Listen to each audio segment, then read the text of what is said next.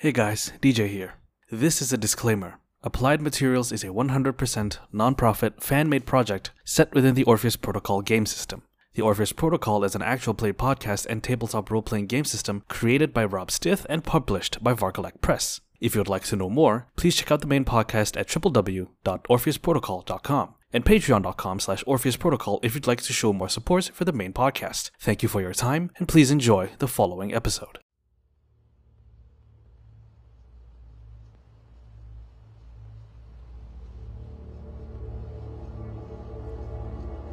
Welcome to Applied Materials, an Orpheus Protocol actual play podcast. My name is DJ, and I will be your host for tonight. On the cast list for our journey into the unknown, Pinky as Robbie, Ross as James Castillo, Seth as Oro Eldridge. Tonight's episode, Brown Hats and Bullwhips, Part 4. Brown Hats and Bullwhips contains violence, ancient history, and secrets of the past and future. Consider this your warning.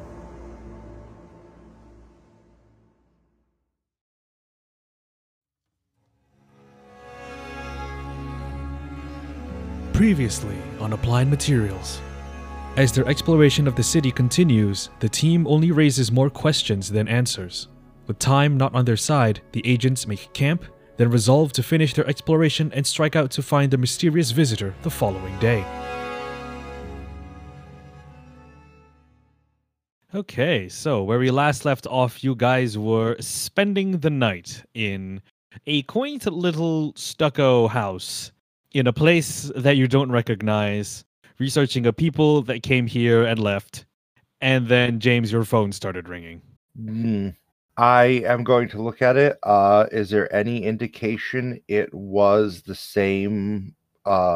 Is the screen showing anything like it did, anything at all, when that voice called the last time? Or is it just showing that there's someone attempting to contact that phone? It shows that someone is attempting to call your phone. It is similar to the first time you had a phone call in this strange place. There is no number. No information at all, I'm assuming, then. None. I don't know why I thought maybe there would be the second time. I'm going to hold my hand up in case anyone is currently in conversation. Hand up, palm forward. Just as I'm sure the phone has gotten everyone's attention completely. And then, no, I don't think that we're in any actual danger at the moment. I'm going to hit the button and be like, yes. Good morning, this is your wake-up call. And while this voice starts speaking, anybody who's awake, which I assume is all of us? Are we all awake already? Yes, you all have been woken up by the sound of your phone ringing. I'm going to motion to all of, just make a come over here, over here where the phone is, motion to, like, no one in particular, but everybody. Out of the corner of your eye, you can see Holly moving closer to you. Bob as well. He shifts a little bit closer. Craig is in the corner of the room just staring at you, arms crossed, all four of them. I'll just creep over quietly as well. Yes. Check out bright and early. Yeah, I was hoping that you would make plans to come down and see me soon. We're going to be heading that way today, I think. Sure, good. Just had a few things to take care of in town. Well, I hope you enjoy the sights, as it were. You know, this place used to be a lot more beautiful. I visited this place once or twice back when, the people here were a lot more well-established. It was a nice place. Shame they all left, though. Well, it's unfortunate that they were displaced when the war happened. The group of you have been doing a lot of exploring, huh? What do you think? We had a little time for sightseeing, touring the museums. I can tell you've had me wait here for the last 2 days. I can assure you we're heading your way today. Same location? Yep, plateau at the end of the valley. I'll be waiting. We'll see you there tomorrow morning. Tomorrow evening, the latest. You can take your time. Try not to rush. See the sights. Just make sure you take nothing but pictures and leave nothing but footprints. We'll do our best. Good. I'll see you in about 24 hours, give or take.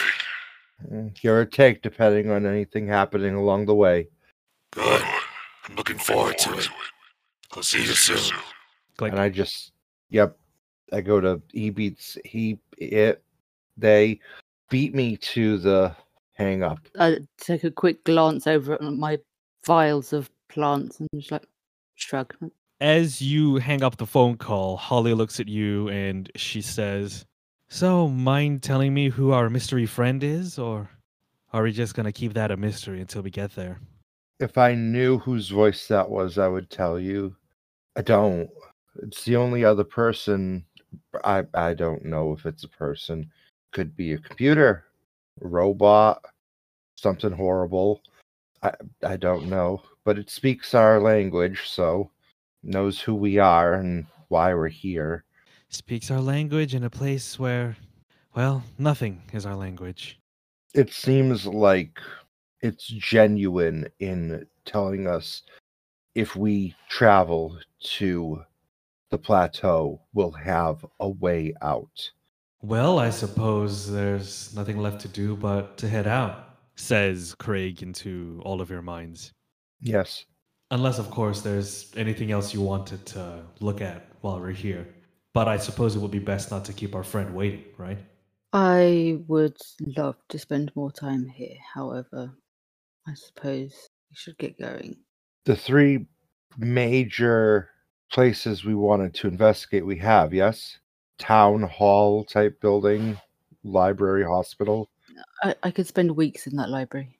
There's so much stuff that I could copy and translate. We've got as much as possible recorded. Photos, videos, and that's going to be decades of study just by itself. Yeah. You're right. Without getting out a fine-toothed comb, so to speak, I think we've kind of done everything we can do in this short time. Holly says, "Well, I remember looking at that map and the road out of the city leading down towards that other plateau where the waterfall is. It's to the north of here. And that's the way we're headed. I mean, we are going to pass by a couple more places once we hit that road. There's a farm that separates us from the actual road, and then there's that little outpost thingy that we found on the map, remember?" Yes. Luckily, I didn't commit us to too specific a time frame that we'll have enough of a window of opportunity to get to the plateau, and also the voice told us to see the sights if we come across any. I'm sure whoever this is will understand when we stop here and there and there. I mean, they speak our language, right? It kind of feels like maybe there's more to it than meets the eye. I don't know if it would be better or worse if the voice even sounded familiar, but it doesn't. I think familiarity would have been even freakier. I think we should go. Agreed. Holly, you mentioned the farms. I am curious. We seem to have gotten a lot of knowledge of what, for lack of a better way to put it, the elite did with their time. I am curious to see who kept the city moving. How did they handle and treat those of a lesser status? So, stopping briefly there, I wouldn't mind trying to take at least some pictures. I mean, if it's on the way, sure, why not? I'd love to have a look around. And there's also the mention of the graveyard here. I am curious also to see how we found few remains of these people, like physical remains. Maybe there is something we could learn more about Craig's situation to assist him. Very curious to see if there are any remaining. That would be a fair point, yeah. I suppose you could go over to the graveyard and see if there's anything left of the people here. Although a part of me is a little bit uncomfortable at having to exhume remains. Maybe some of these graves would have been exposed over time and, well, weather. We might get lucky. We just might. So, where to first? Well, the farms are closer. Why don't we head up north and check that out? Onward. The six of you gather up your things and head out of your little dwelling. It is a cool, breezy morning as you emerge into this abandoned city. You head immediately north And as this little neighborhood here opens up, you can see that this particular section of farmland here appears to be some sort of flooded farmland in the same vein as Asian rice paddies. But obviously, due to time and rampant weather, it has lost a lot of its signature looks. It's not terraced. This is a long rectangle-ish shape of what used to be some sort of paddy field.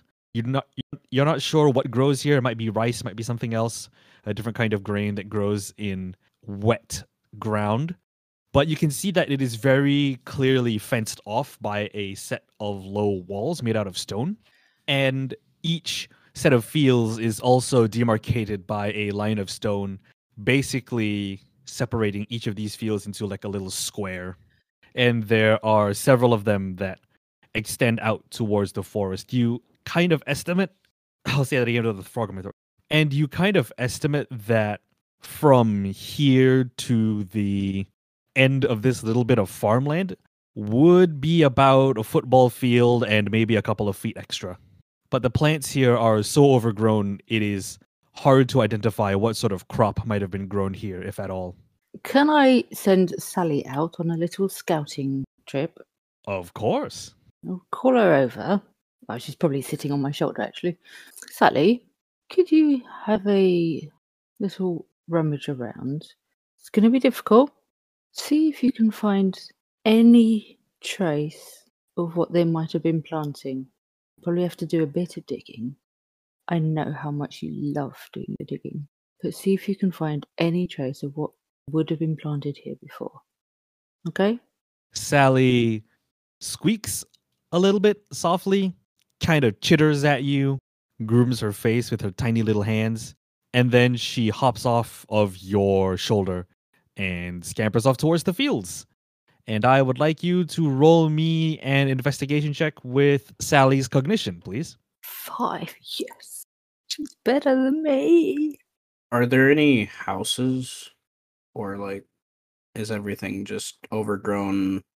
There's no evidence left of any of like what the people lived in. The only houses that you can see are the ones that are behind you, the ones that you just left. Oh, ooh. Wait a minute, she's using cognition, so lovely, lovely, lovely. It's 5. Cognition is 5. I will re-roll. I got the same result. At rank 4 on the skill, you can take a +1 in lieu of rolling, which will make your result even better. Oh yeah, cool. All right, so +1 plus the 3 I chuck in. 9, yeah. With a 9, as the rest of the group move away around the field, Robbie, you are waiting on the side of this overgrown field, kind of trying to spot the little blue glow of Sally amongst the tall grass and water. You can kind of see her. It reminds you vaguely of the scene from the second Jurassic Park film where the velociraptors are going through the tall grass, except this is a tiny squirrel, and so all you can see are semi-small ripples and occasional movement of the tall grass, but you know it's a mechanical squirrel in there as opposed to a bunch of angry dinosaurs trying to eat your face. You wait for a few minutes, and eventually, Sally scampers back to you, and you can see that she has a small bundle of what looks like grass uprooted from one of these fields, clasped in her mouth. Excellent job. Thank you very much. May I have it? You feel Sally scampering up your leg, and then the squirrel is on your arm, and then she's sitting on your palm. And then she holds out these kind of long, thin-ish blades of kind of grass out in her 2 little hands. It's not very long. You can see that these grains are about 1.5 feet in length from root to tip of the blade. And you can see that at the end of the blade of this kind of grass, there is a set of kind of long-ish oblong shapes in green and yellow that vaguely remind you of, well, short grain rice. You know from your own innate knowledge of plant life that this isn't the typical strains of short grain rice that grow in regions like, say, Vietnam or Indonesia, places where rice farming is very prevalent. But you know that this is rice, or at least it looks like rice. Okay, it feels like rice, but it's older somehow, like a precursor to the current species of rice that we have today. Strange. This is practically the kind of stuff I already work on. I don't work on rice, but I work on the epigenetics of food. My other arm, without even thinking, has already reached back and is grabbing a Ziploc plastic bag out of a side pocket. This is going straight in a bag. Sally has a very proud look on her face. You did an excellent job. Thank you. Give her a little stroke under the chin. She chitters, kind of rubs her face against your hand, and then scampers back up your arm and then sits on your shoulder. Well done. I suppose we should catch up with the others. Yeah, the others are like 5 minutes walk ahead of you already. Speaking of the others, Oro and James, to your right, you see a sort of squat, square-ish structure made out of stucco. It's not very glamorously decorated, but you can see that in contrast to the more nature-based murals and paintings that you have seen strewn throughout this city, this structure is decorated a lot more formally. It's not decorated with pillars or fancy architecture, none of that stuff. But you can see that outside there appears to be stones kind of shingled in a wall such that it vaguely reminds you of fortifications that have long since eroded and been lost to time. You gather that in front of this building there may have even been a space for some sort of flagpole or some sort of structure or monument that has long since fallen down and been consumed by nature, because there is a stone plinth a couple of feet in front of the entrance of this building. It's kind of trapezoidal shaped, and it has some holes in it that remind you of where you would put flagpoles. The area in front of the building is remarkably bare, and it is not dirt. This is all paved stone. You can see that the area in front of this trapezoidal flagpole base thing is paved a lot smoother than the rest of the roads and other places here in this city. In fact, it's almost flat and worn by, I suppose, time and nature, but also bears a few marks of use. Scratch marks in the rocks from something. You're not sure what tool or something else might have been used to either purposely or accidentally make little divots in random parts of the floor here. But there are a lot of them strewn throughout this tiny little plaza. My brain is tired, but Oro's taking pictures. That's very cool. I love the imagery. He'd be taking pictures, and I don't know the importance of that. I don't know. Could he roll some sort of like theory check? Why not roll me a knowledge anthropology check with your cognition? I'll put one mental strain in there, sure. Would I be able to collaborate on this with me using knowledge history? Sure, go ahead, do that. Well, I'm coming at a 5. I got a flat and don't have skill features with that knowledge. So with the invested strain, that gets me to a 4. So collaboratively, that's a 7. Hell yeah. So with the 7, the two of you spend some time documenting this plaza and the structure. You can even go up to it and go into it. There are no doors. There is a door frame, but the doors have probably long since been lost to time. And James, this reminds you of some sort of parade square. Very military-y kind of structure.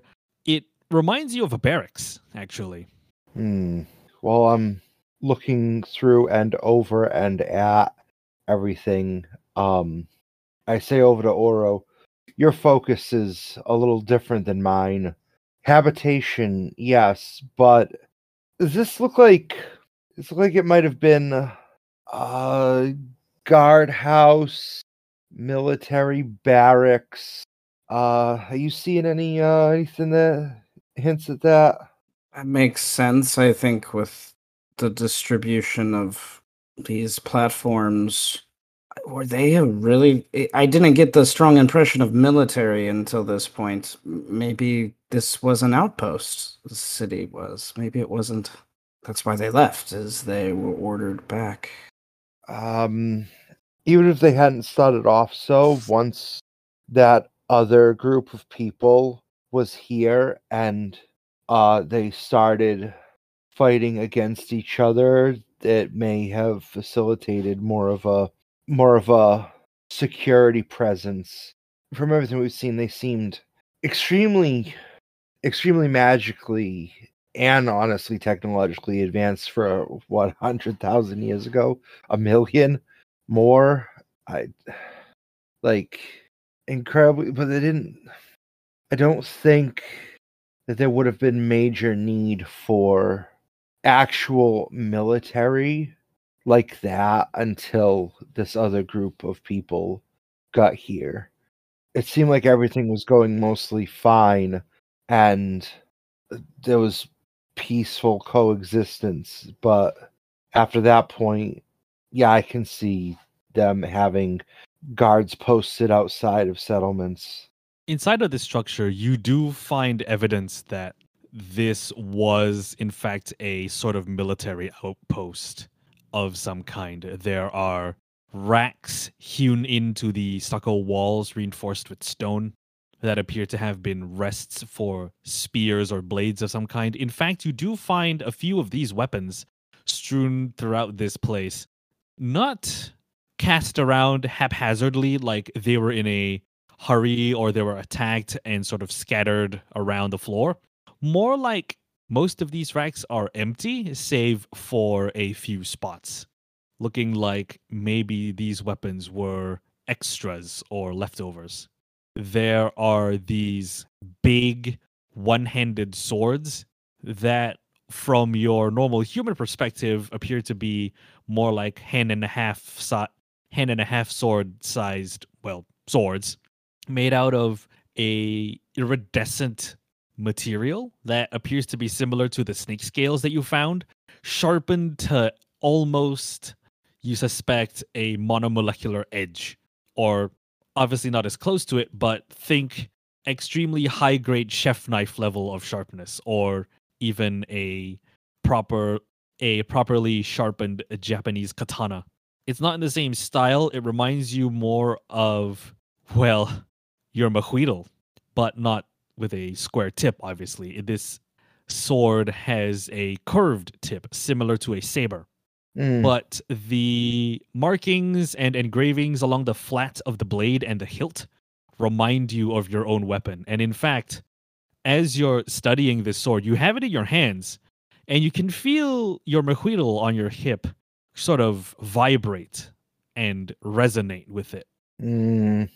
I have an idea. I'm going to call out loud, but it's thought, but call out for Craig to come over from where he is for a moment. You wait a bit, and then Craig peeks his head into the doorframe, and you can hear in your head, he says, "You called?" Yeah, I've got something for you. And I go and I start to lift the sword, the extra large sword.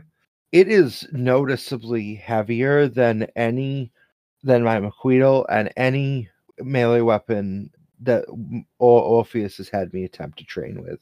And I'm going to be like, here, how does this feel? Craig steps into this little armory space and takes the sword from your hands. In your hands, the sword was huge.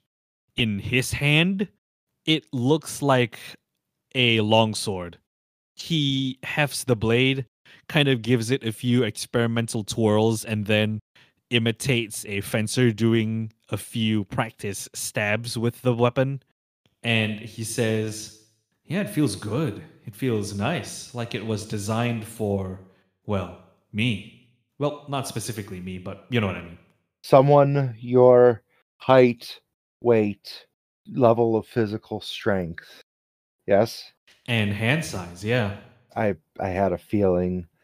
I also am pretty sure that this is enough for me at least to confirm that when these people were here, they did in fact look just as you look now.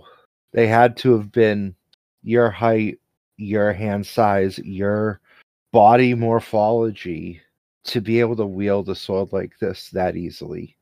Like a normal sword. That sword's too heavy for me. It's too long. It would be very unwieldy. So these people must have made these weapons specifically for themselves. Yes. Then that must mean they must have been used for something, right? Yes. All signs point to this being some sort of military outpost. And there was all the combat against that other group of people and their other god. Yeah, but the way I'm thinking is before all that happened, what would they need these weapons for? What were they guarding against? Wildlife? Bandits? Potentially. It's possible. He hefts the sword in his hand a little bit more, and then he looks around the armory to try and maybe find a scabbard of some sort, but fails to find one, so he is left to just carry it in one hand. He doesn't seem to be struggling with it, though. Internally, I'm thinking to myself about how the strange voice on the phone said about leave only footprints and all that. And I feel like we're going to end up taking that take as much liberty with that as possible as we leave here with a lot of biological samples, a little bit of physical records with the writing on it. And if I have anything, in my opinion, that sword should be Craig's now. Because whoever was the owner of that sword has been gone for 1,000,000 years. Maybe even more. Who knows? They won't need it, and they obviously, after all this time, won't almost certainly won't come back looking for it. That is very true. And hey, I certainly can't hold a gun anymore. He holds out all four of his hands and just shows you how huge they are. I don't think one of these fingers would fit into the trigger guard of an assault rifle. Yeah, it'll take time for HQ to have a rifle made large enough. I mean, there are rifles that are big enough, but yeah, I suppose you're right. I think you should keep this. If nothing else, it'd be a nice souvenir. I don't know what we're going to find as we continue on. Honestly, it's going to end up being more than a souvenir. But let's not get ahead of ourselves. Yeah. I wanted to go and look at the graveyard before we leave the city, if that's okay with you. Oh, definitely. Yeah, oh, please. Yeah, here, have fun. Oro and I may join you in a moment. I actually, now that you mention it, I very much want to do the same. He probably will as well. I'll go find him. And so your group moves from this little military outpost to the graveyard on the other side of town. This is a quiet, stately place, and even though it has been probably decades, if not centuries, since someone was here to tend the graves, there is a somber air over this place. Vines, bushes, and creepers have grown over pretty much all of the grave markers here in this graveyard. It's very neatly kept and orderly. You can tell that each grave marker is evenly and correctly spaced away from the ones around it, with enough room to have a casket or coffin of some sort buried underneath it in a very typical fashion. You don't note that there are any mausoleums or bigger structures of the sort made out of either stone or stucco in here. It appears to be all just graves. Are there obvious markers? Yes, they are very obvious markers. They are in various shapes and sizes and different designs, but all of them still appear to be evenly spaced out. You can see that there are some that are very normal square-ish shape with rounded top, very typical gravestone shape. There are others that are taller, smaller, squat grave markers. Some of them appear to be even decorated quite nicely with little snake carvings or statues on top of the grave markers, also carved out of stone. Very intricately detailed. Can I? Oh, wait a minute. Let me just check. I might send Sally out again. Would anyone like to roll me a knowledge check? It can be with any related type of knowledge skill, history, anthropology, you name it. The power of dice, yes. What are you rolling, Oro? Anthrop. And if you wanted to do that collectively, I will back up with history again. I can do a generic science thing, but I don't have specific anthropology. But my specific science is. This one won't be a collaborative check, but I would like all of you to roll your knowledge skills. So Robbie can roll knowledge biology, Oro can roll knowledge anthropology, and James can roll knowledge history. All of you are rolling with cognition. Different skill types will get you different results. Can I do my biology check through Sally? Sure. Cool. Yeah, I'm gonna save my strain. I'm gonna stay with a 3. So my knowledge is at the same rank. So why? It's just fucking cursed. I'll take the +1. Be a 9 again. Robbie, with your 9, Sally hops off your shoulder and starts scampering through the undergrowth. She seems to be looking for, well, anything interesting, really. You're following her, having a look at some of these grave markers occasionally, brushing away a bush or a set of creepers to look at some of the pictographs that are on these gravestones. You're not too familiar with the language, but you've been taught by Oro enough to recognize the sort of cadence and grammatical spacing that is used in this pictographic alphabet. And you learn that these gravestones are all labeled the same way. There appears to be a name and a title, followed by date of birth and then date of death. And all of the grave markers that you pass all bear the same markings. Not the same, but the same as in they are spaced the same way, have the same amounts of pictographs, and are arrayed in the same fashion. But obviously the names and the dates are very different for each gravestone. Eventually, Sally does come across a section of the graveyard closer to the edge of the city. This is the top left corner of the graveyard. And you can see here that nature has taken its toll on some of the structures. There appears to have been a building made out of either stucco or mud. You're not sure. It has half collapsed. And behind it is a small stone wall about waist high that has also collapsed. You kind of figure that this might have been a place where the graveyard keeper might have called home. But that's not what draws your attention. What draws your attention is one of the graves on the edge of the graveyard where you presume rainwater over time has eroded the ground such that it is now a downward slope. It is a downward slope, has exposed one of the graves. And Sally is busy using her teeny little paws to scrape away the dirt surrounding a very white, tarnished-looking skull. Is any more of the skeleton exposed? Still there? You can see little bits of what looks like the top of a sternum, one shoulder blade, and almost the whole skull has been uncovered by Sally at this point. You can see that the skull is not spherical shaped. It is definitely not a human skull. But as you pick it up and give it a little once over, turning it around in your hands, you're vaguely reminded of Craig, and you spare a glance at the big snake man with 4 arms standing on the edge of the graveyard, looking a little pensive about this whole thing.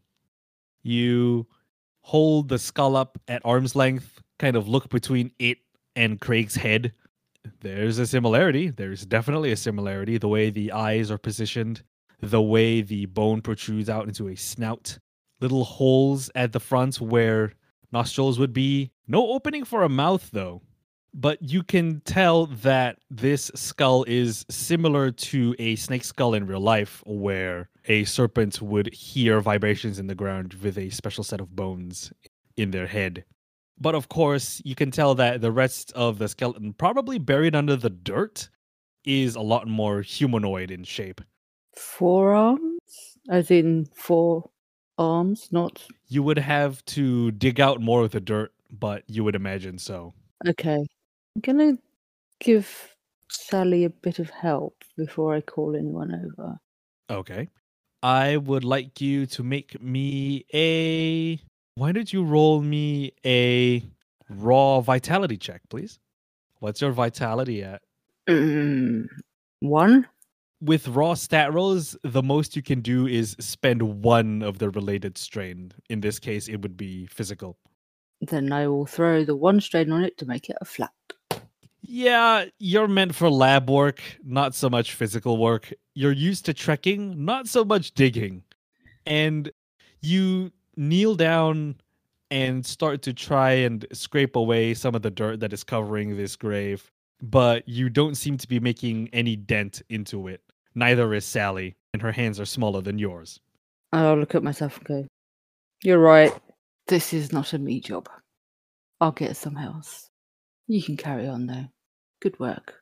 Sally gives you a little dirty look as you get up to go and find help, and then keeps digging anyway. I meant it seriously. You did a really good job. Well done. And I will walk over towards the others. If squirrels could scoff. I'm imagining something hitting the back of my head right about now. As you turn around to go and call for help, you feel a pebble strike the back of your head. And there we go. Okay. I'm not going to say anything to that. Oro, with your 3 in knowledge anthropology, well, this certainly looks like a graveyard. It is arrayed like a graveyard. But meager as your knowledge is of the burial customs of different cultures and civilizations, you can tell that the graves here were not just of rich people, but they were of the poor people too. Obviously, the way these gravestones are decorated, the more lavishly they are decorated means whoever was buried there, their family or their relatives had the funding or influence to secure a nicer looking gravestone. But you can tell that a lot of the graves here that are less well decorated and look very plain in comparison, they might or might not have been meant for the poor populace. You're not sure, but you can tell at least that everyone here was allowed to have a grave of their own, in stark contrast to paupers' graves or unmarked graves of the poor and the homeless that you've seen back home. You would share the peaceful, well, I don't know if peaceful is the right word, equal perspective they had on everyone, and how maybe we could learn something from that. And then he would go find the others, maybe finding Sally desperately. Yeah, Oro, as you're concluding your brief study of these gravestones, you see Robbie approaching you, and you kind of follow their glance over to where a tiny little mechanical squirrel is digging at the dirt, trying to uncover more of what looks like a skeleton. One thing I'm good at is using a shovel. And he activates rank 1 savagery, and ding ding ding, claws come out, and he's like, or claws when you don't have a shovel. So, Oro, I would like you to make me a might check with your vitality, please. Rank 1 gives me a +2 to might check, so with my might, I'm rolling with a +5. And then I get a -2 on the dice, and I don't have might. That's weird. I haven't focused too much time in working in weightlifting. Okay, so that's I'll put the one physical strain I can because I haven't spent physical strain yet. So a 4. All right. With a 4, you use your big ol' werewolf claws to dig away at the dirt surrounding this skeleton. And it'll take you some time, but you kind of estimate that by the time everyone else is finished with doing what they're doing, you will have uncovered the full skeleton. Before any explanation happens, I would like to slightly change. With the one on the dice, that brings me to a 4. But if it's all right with you, could I make this a check that is both history and occult, since I have them at the same rank? Since I was thinking about it, I'm like, this is a place of burial and ceremony, and I feel like it would make more sense for me to do a hybrid check. I don't have ancient snake people religion as a knowledge skill, so I'm gonna request occult and history together. Sure. And with the 1 on the dice, that brings you to a 4. Add the +1 strain, invested 5. And I'm going to invoke my motivation, preserve the past, preserve the present. And I got a 2 on the die, which would bring me to a 7 total. So with a 7 in your hybrid check, as you're looking over the gravestones in this graveyard, you get the sense that these graves go back years and years and years. The graveyard is small, but throughout the time that you've spent in this city, it doesn't feel like this tiny graveyard should be able to accommodate so many corpses coming here. And owing to the fact that you know that these people are semi-magical in nature, and, well, you have one of them standing somewhere in this graveyard right now, talking to you in your mind, that maybe these people had supernaturally enhanced lifespans. They were meant to live longer than the normal human, maybe even longer than that. And as you take a closer look at some of these birth and death dates, you find more information to corroborate your theory. Some of these gravestones have dates of birth and death that have been separated by orders of centuries, 1 or 2, sometimes even 3 centuries.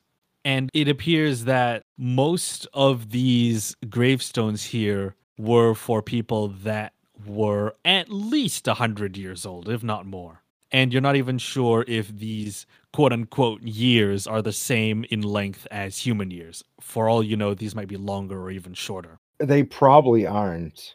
The time scale's probably different wherever we are right now. So maximum seems what, like 300-400 years? And those are only on, like, it's a cemetery, so I would expect that over time a lot of the stones have been weathered and get progressively more difficult to read, until if the marker is made of stone, it's just been rain and wind have just made it smooth, as if there were almost no letters at all, no words, no dates carved. That itself takes a long time.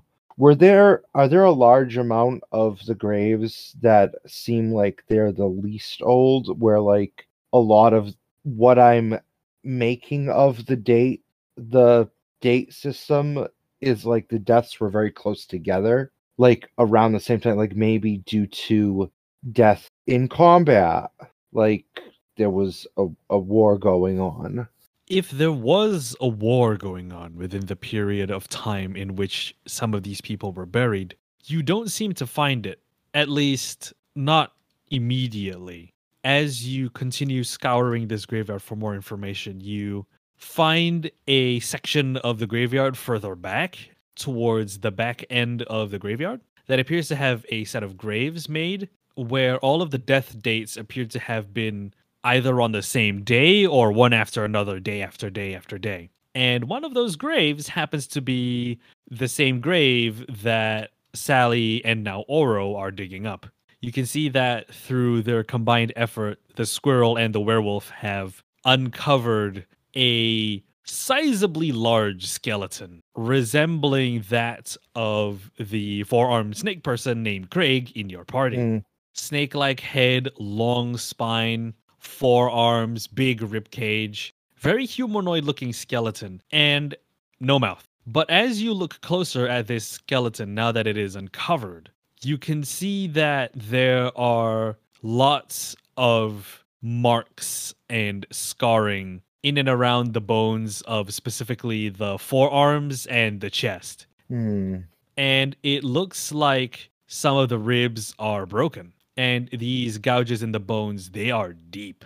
You suspect that maybe some sort of bladed weapon might have made these in either a chopping or slicing motion. And this, whoever this was, must have used their arms to guard against these blows. And eventually they must have expired or perished by being struck in the chest hard enough to break bone and maybe even stop the heart. You're not sure. There are no organs. It's just bone. Yes. As Sally and Oro continue to excavate this skeleton, I'm going to stop pointing for Sally, and you're still there, right, Robbie, at the graveside? I've probably gone back by now because I'd noticed people coming over. Yeah. I'll be pointing out for you and you and you. And if Craig isn't lost in thought, he'll be able to hear me because I've gotten in the habit of thinking and speaking. It's weird to try to do that, to try both like internal monologue and external ever. It honestly hurts my head to be attempting to do that, but Craig's the only one that is telepathic around here right now. So the ribs are cracked here. These fractures look pretty bad. The breaks are like all the way through, and this is just like hairline fractures, yeah? Defensive wounds. Yeah. Especially the defensive wounds on the arms here. Having 4 arms must be easy to use them as a shield if someone's coming at you with a sword or a spear while still holding your own weapon, right? So look at these slices. These just gouged into the bone. The bone's strong enough that here where the ribs are broken, if this snake person's heart was in what we would assume, where we would assume it to be, the chest cavity here, a blow like this would have potentially damaged or temporarily to permanently stopped the heart if it was that powerful. Craig kind of looks at the skeleton and he's nodding along with your assessment of the wounds. But then when you get to your examination of the arm wounds, he says, "Wouldn't these people also have had shields to defend themselves with? It seems kind of counterintuitive that they would only arm themselves with a single sword or 2 or a spear or something and just use the rest of their arms to defend themselves with, right?" You have a point. Unless it was an ambush. Or, unless as a counterpoint, a more worrying one, an ambush, yes. Or even with a couple of swords and a couple of shields, if what they were fighting also had a lot of limbs and a lot of sharp edges. Bigger, badder. Enough to potentially tear a shield off your arm, at which point you're going to protect yourself with your arm, especially when you have 3 other arms to continue attempting to prevail. What was it that you saw on the walls in this other temple? The god of these other people, What did it look like? it had a lot of limbs. And I'm assuming if it had any, if there were any little things like that god, they probably also had multiple limbs. Because these people's deity they worshipped was Ophidian. It was a giant snake. And these other combatants, they were depicted as, fairly humanoid, 2 arms, 2 legs, shorter, about the same size as the rest of us, I would think, comparatively. That shouldn't be the art shouldn't be taken to scale though. Their deity that they brought with them had a lot of limbs, tentacles, pseudopods, whatever. I wouldn't be surprised if at least some of the invading army also had tentacles, pseudopods, extrusions, and appendages. Yeah, could be fair, but I mean, I suppose we'll never really know. It's been too long, right? It's probably in their past now. I don't know. It's sad that we won't get to know what happened to these people. But hey, we still learned all we can from them. Saying things like that gives me. I won't say that we won't, because I'm hopeful that we won't have to find out what it was. Yeah, well, I hope so too. Craig kind of stands back up. He was kneeling beside you as you were examining the skeleton and dusts off his knees, and he says, I think we should get going. If you want to make it to that plateau by first light tomorrow, we've, well, spent enough time sightseeing as it is. Unless there's anything else that any of us think is so important that we have to stop and investigate it again, then we will, but you're right. Don't want to keep our mysterious ally waiting too long. And the last thing, these graves back here, the dates are all extremely close together, like the same time, same day, same week, or slightly after. These people that were buried over here in this part of the cemetery probably must have been either disaster or combat related. It could have been a disease, but with what little we know about the history of this place, it probably had something to do with that other group that came in and tried to kill everyone. I'm going to stand up I was in a kneeling position. I stand up and I brush the dirt off my hands onto my pants. I'm handing out wet wipes to people. I am still pondering, and probably will be for quite a long time, why were they growing food? You can grow plants for fibers, to make clothes, to make other things, but they were growing food.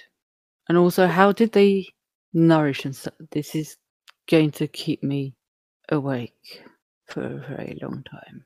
I look from Robbie to Craig, and are you feeling hungry at all yet in any way? Because that is something we're going to have to figure out, is how do you replenish your body's own energy? Craig looks at you and he says, I don't know, I feel fine. I mean, I've seen the group of you eating over the last couple of nights, and I don't know, I can smell the food. It makes me feel hungry, but at the same time, my body kind of feels like I'm okay with being hungry, you know? Sleeping seems to replenish my energy as much as a good meal. Hell, I don't even feel thirsty. Isn't that weird? But how can you keep going if you don't ingest any? That doesn't make sense. He shrugs. I don't know. It doesn't explain anything more than the way I got into this body in the first place. I don't know. Maybe he's part plant, and his skin now goes through a odd process of photosynthesis. I don't. Do you see about 500 thoughts go through Robbie's eyes, and they widen? and I look over at Craig. I mean, I wish I could tell you. Maybe, I don't know. Maybe I'm absorbing nutrients through the ground, through the soles of my feet, like some sort of weird sponge. Who knows? You don't have feet. What do you mean I don't have feet? I have feet. You're a weird snake thing now. He lifts up one of his feet, shows it to you. I know, but you're a weird snake thing, aren't you? I mean, snakes with legs are just lizards, right? I mean, he has a point. I'm not getting into that argument. James is smirking because he knows snakes and lizards are different. But yes, no, lizards are just snakes with legs. As the group of you make to leave, the sun has now shifted higher in the sky. It is now noon. And so before the six of you head out, you stop near the northern gate of the city that leads downhill and obviously have a meal. Your MREs at this point are getting pretty low. Holly estimates that with the amount of supplies that you all packed in your individual, packs, you should have another 4 days worth of rations. 4 full days worth of meals. Unless we ration the rations, which might not be a bad idea at this point. Well, I can start looking out for edible stuff to at least top up what we have. And Robbie can definitely do that because they studied a book on plants the night before. And so now they know what plants are edible and what plants are not. We're on the subject, and it's been something that's been gnawing at me, and that is the worst phrase to use about it. There were many little statues and items that have depicted animals, wildlife, fauna of some kind, and we've barely heard anything, and we haven't seen anything up to this point. And there should, even if all of these snake or lizard people were driven from this place, there would still be any animals that were here, any wildlife would still, wouldn't have been exterminated utterly. It wouldn't have been that level of extinction. No, I've heard of few birds, but I've not. And I did find those weird things. I don't really know what they were. But why just so far hearing or seeing signs of some kind of bird? There's nothing else? Maybe they're stalking us? Exactly what I've been worried about, Robbie. Well, I mean, if they were stalking us over the last few days, shouldn't they have pounced already? You know, like a jaguar or a snow leopard? Says Holly. Maybe they're too clever for that. Maybe they're waiting for us to get out of the town. And there's also enough of us that if that is the case, we should probably not break formation and head off unless on our own, unless absolutely necessary. If there's any predatory, carnivorous or omnivorous animals stalking us like that for food, all of us together are a threat.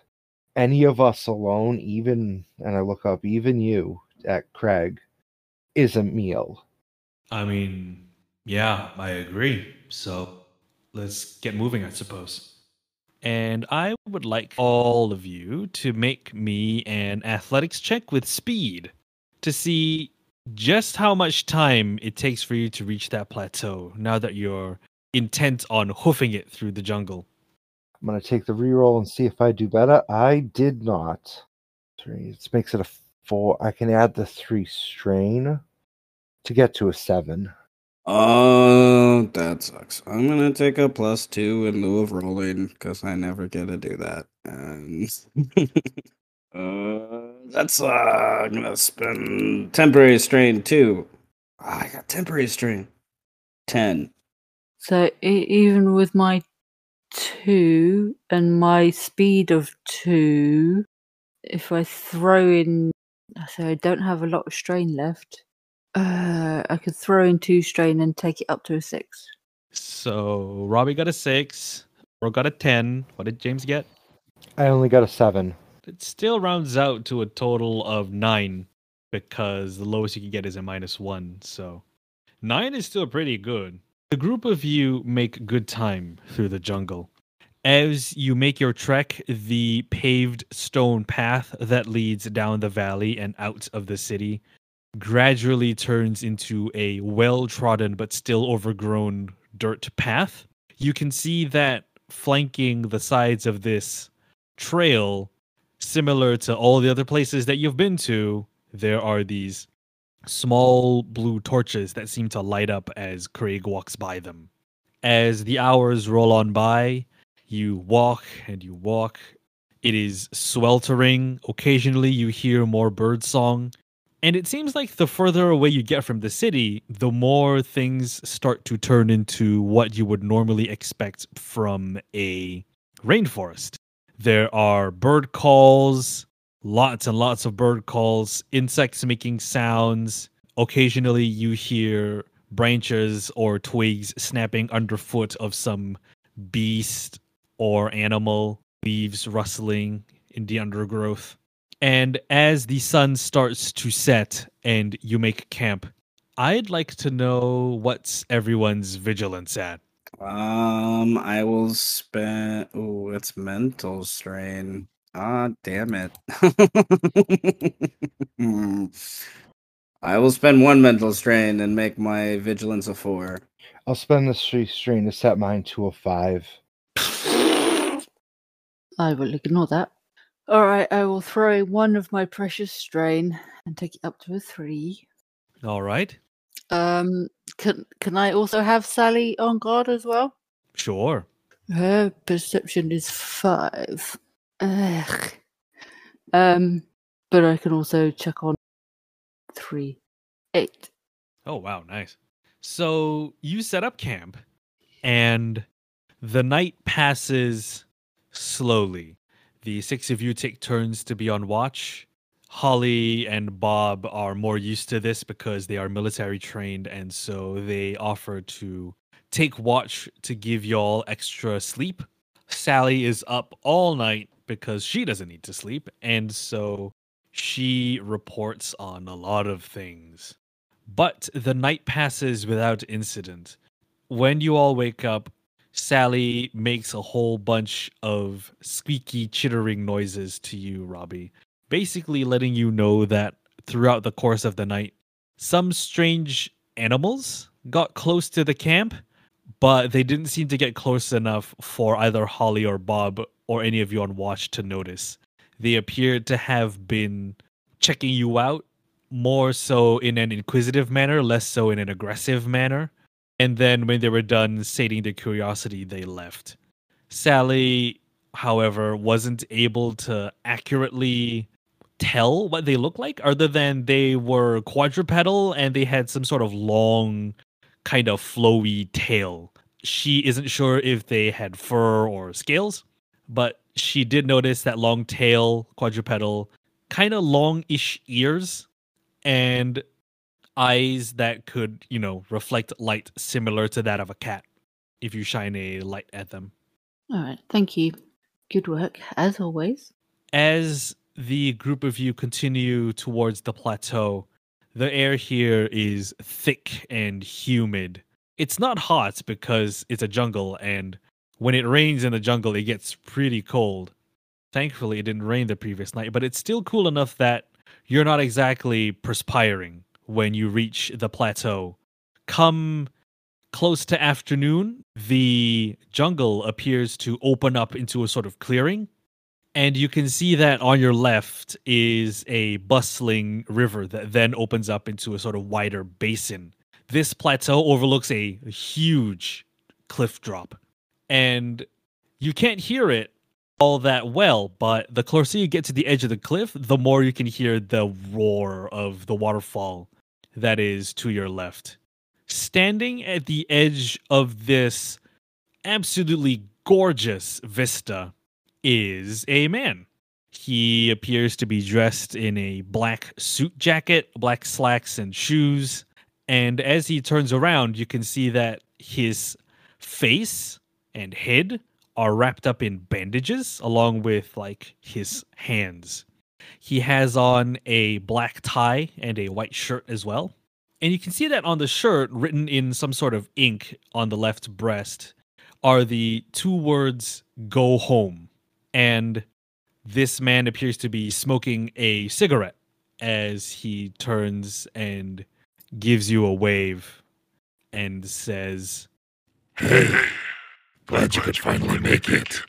And I say to the others, and also to no one in particular. I recognize your voice. Good to be here. Yeah. Creepy guy in the bandages. Glad we found our way out. Are you, gonna die, or? What, me? No, not really. Death, for me, is a little overrated. But I'm here to meet you in a rare instance of my job being a lot easier. Okay, are you a mummy? No, I wish I had one of those a long time ago, but I've left that life behind now. You had a mom. Yeah. The man gestures to the vista behind him and he says, It's a beautiful place, isn't it? It's a shame that all these people sort of up and left after that war. Are they all gone? In a manner of speaking, yes, but as you can see from one of your companions, they're not all gone. So is he really the only one now? In a manner of speaking, yes. Of course, there could be others, but only time will tell. But he's not the reason why I'm here. The reason why I'm here is, well, the three of you. he gestures to the three of you, Oro, Robbie, and James, and he says, See, originally, I was going to approach the three of you the next time you were in transit somewhere. But then again, when you chose to travel to this land, it didn't exactly make my job a whole lot easier. I really had to puzzle my way back into this place. It's been a long time. This land right here? Well, yes. It wasn't a big choice. I mean, it was a choice. The other option was certain death. We didn't really know or expect to be coming here. Then again, that was the only choice you had. All the paths that you took and all the choices that you made led up to this point.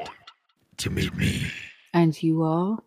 Who I am is irrelevant, but what is more relevant is what I bring for you.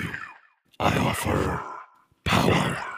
See, I work for some friends in high places, let's say, and these entities want to see the world in a better place. So I've been keeping my eye on you and, by extension, the rest of your friends investigating the company that is at the center of it all.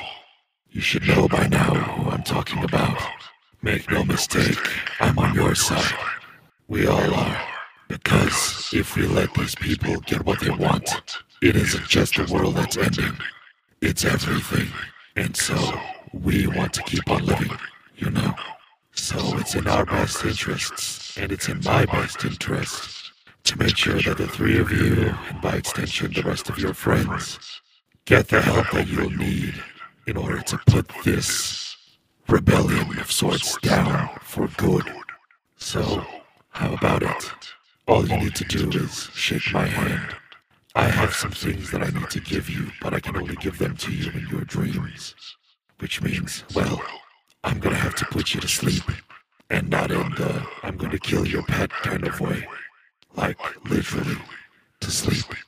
It'll be putting a lot of trust in this person, this being, entity, to say yes to this, but I don't see another way of getting out of here to anywhere else at this point. If the offer is legitimate, if this man is being truthful, then we should probably be fine.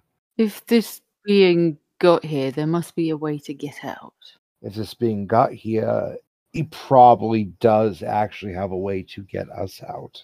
Maybe. Are you saying these out loud or? No, this is me to myself. This is an offer, and it's like this is going to be a big deal if we have to be unconscious and asleep for this. If this is some kind of trick, we'll be defenseless for long enough that we could be killed or worse. So this is a level of trust that we're going to have to put in this being, that if the trust is misplaced, we could all end up dead.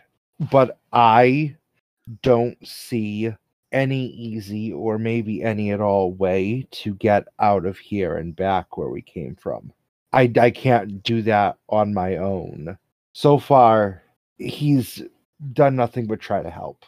And as much as I want to be here to study all of this more and to see if there's anything else, any other cities beyond this, I don't want to be stuck here forever. I could stay here. However, I don't have my equipment, so I can actually study the things that I have, which wouldn't be a lot of use. I mean, I could do basic, very rudimentary studies on things. I'm going to accept. And I'm going to take a little half step towards him and say, all right. Oro, anything to add? He's staring. It's just like, and he clears his throat as he takes a half step behind James. It's like, points his right finger toward man with bandages. I don't want to be turned into a mummy. He chuckles and he says, Relax. I'm not the Brendan Fraser mummy, you know.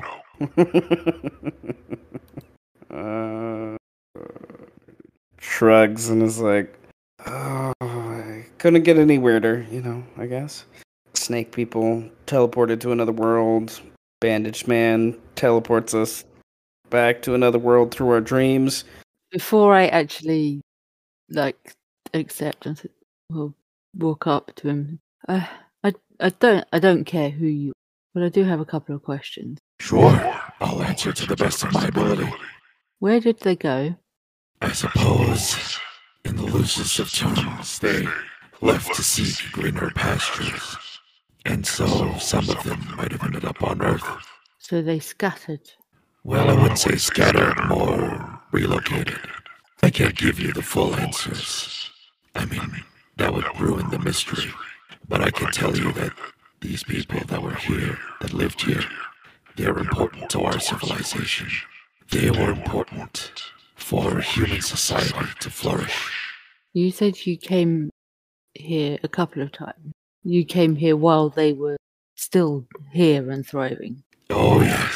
And I can tell you the Valley of Plenty, very beautiful. I could only imagine. You can see that even though the bandages on his head cover most of his face, his eyes are still uncovered, as well as his mouth. And he has this wry smile as he says, Yeah, it really truly was a wonder. It's a shame that it's been reduced to this, but knowing that this world is untouched by corruption, man-made or otherwise, is as close a consolation as I can get. Please tell me, why were they growing food? Because at some point in time they needed it to survive.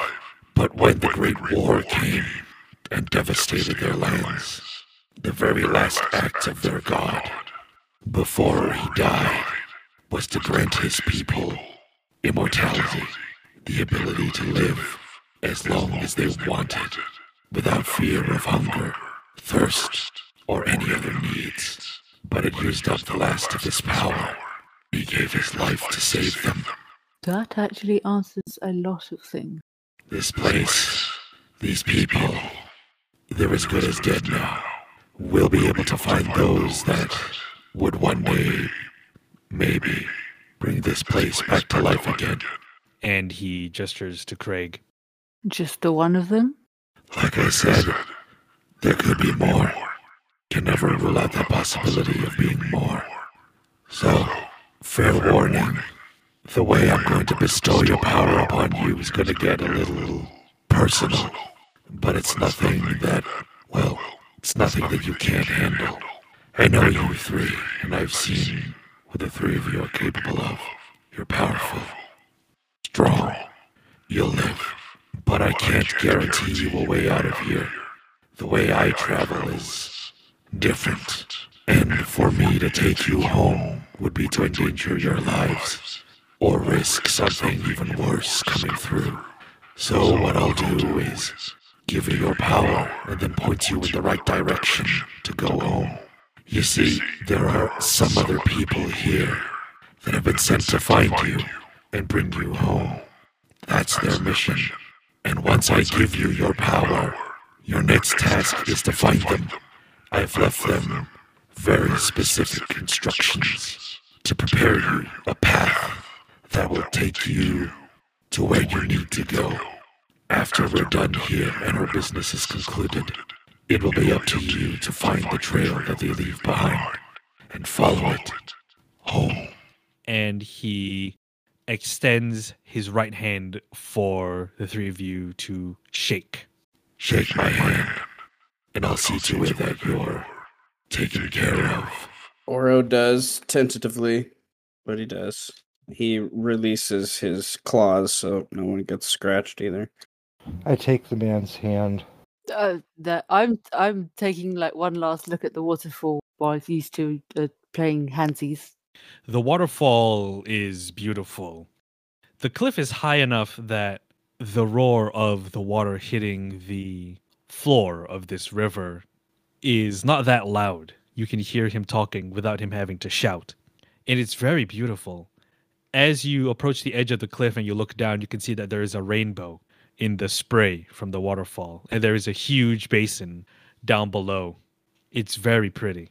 Okay, let's go do some weird magical bullshit.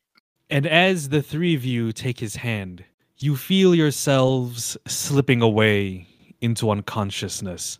It feels like your very souls have been grasped and pulled backwards away from your body down an endless hallway that slowly, surely descends into darkness as you fall into a deep, deep sleep. This has been Applied Materials, an Orpheus Protocol actual play podcast. A warm thanks to our players tonight. Pinky for playing Robbie, Ross for playing James, Seth for playing Oro. Be sure to follow the show at Applied Mats on Twitter, and we will return in the next episode. Good night.